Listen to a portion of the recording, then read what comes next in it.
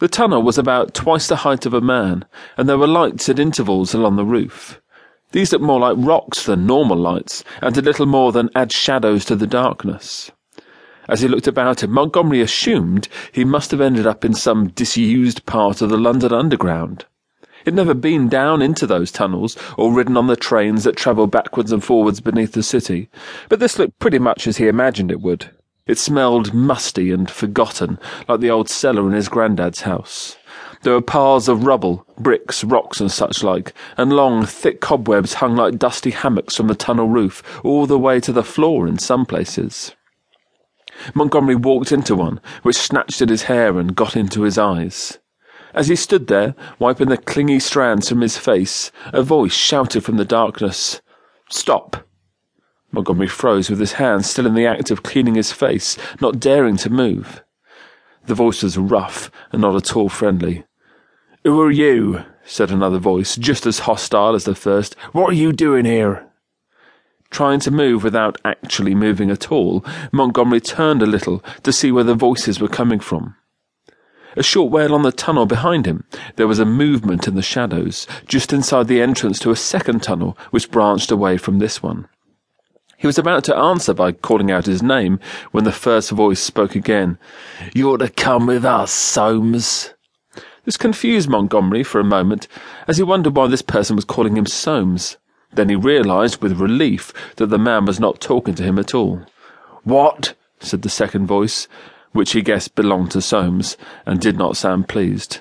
"I'm not going anywhere with you. I'm here to—" Whatever he was about to say was cut off by a slap which sounded in the echoing tunnel like someone throwing a handful of sausages against the wall. Trying hard not to make a sound, Montgomery crept back and ducked down behind one of the piles of rubble. From his new vantage point, he could just make out 3 people standing a short way along the second tunnel, 2 men and 1 woman. "You'll pay for that," said one of the men. This had to be Soames. As Montgomery peered into the gloom, he could see the man's head hung forward as something dark dripped from his beard. Blood. "I suggest you shut up and do what we say," said the woman, who was busy tying his hands behind his back. The other man, who had a rubbish-looking beard compared to Soames, was holding a long, vicious-looking knife.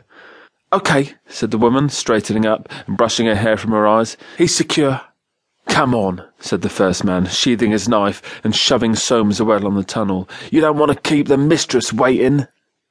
Leaning forward to get a better view of the trio as they walked away, Montgomery's elbow nudged against something, a brick maybe, or a rock.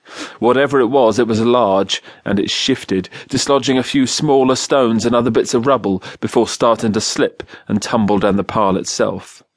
It seemed to take forever to make its way to the floor, and the noisy clattering it made was almost deafening in the silence. "What was that?" said the woman, stopping and turning to look in Montgomery's direction.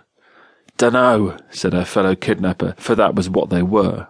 He turned his head towards Montgomery and drew out his knife again. "Go and check it out." As the woman walked back towards him, Montgomery crawled backwards as quietly as possible, his heart thumping, and his breath sounded to him as loud as a jet washer. There was another tunnel behind him, also branching away from the first, so, being careful to keep the pile of rubble between himself and the woman, he crept into it and ducked down behind another pile of rubble. The woman stopped at the one he had just vacated, and knelt down to pick up the rock he had dislodged, before standing up and peering around at the darkness and the shadows. The lights in the roof above him grew brighter, as though someone was turning a dimmer switch, and she stared for a long time into the tunnel where Montgomery was hiding. Then, just as she seemed about to make a move towards him, the lights dimmed again, and she turned away, stalking back to the others. "Come on," she said. "We need to get moving." Montgomery's heart was still hammering in his ears long after they had disappeared out of sight, and it was a few minutes before he decided it was safe to come out of hiding. He stood up and brushed some of the dust and debris from his dressing gown, still breathing fast, shaken by what he had seen and the panic of nearly being caught. He held his breath, hoping it might help him to calm down, and as he did so, he was surprised to find he could still hear breathing, only it wasn't coming from him. Then he realised he was not alone in the tunnel. There was someone else in the darkness behind him.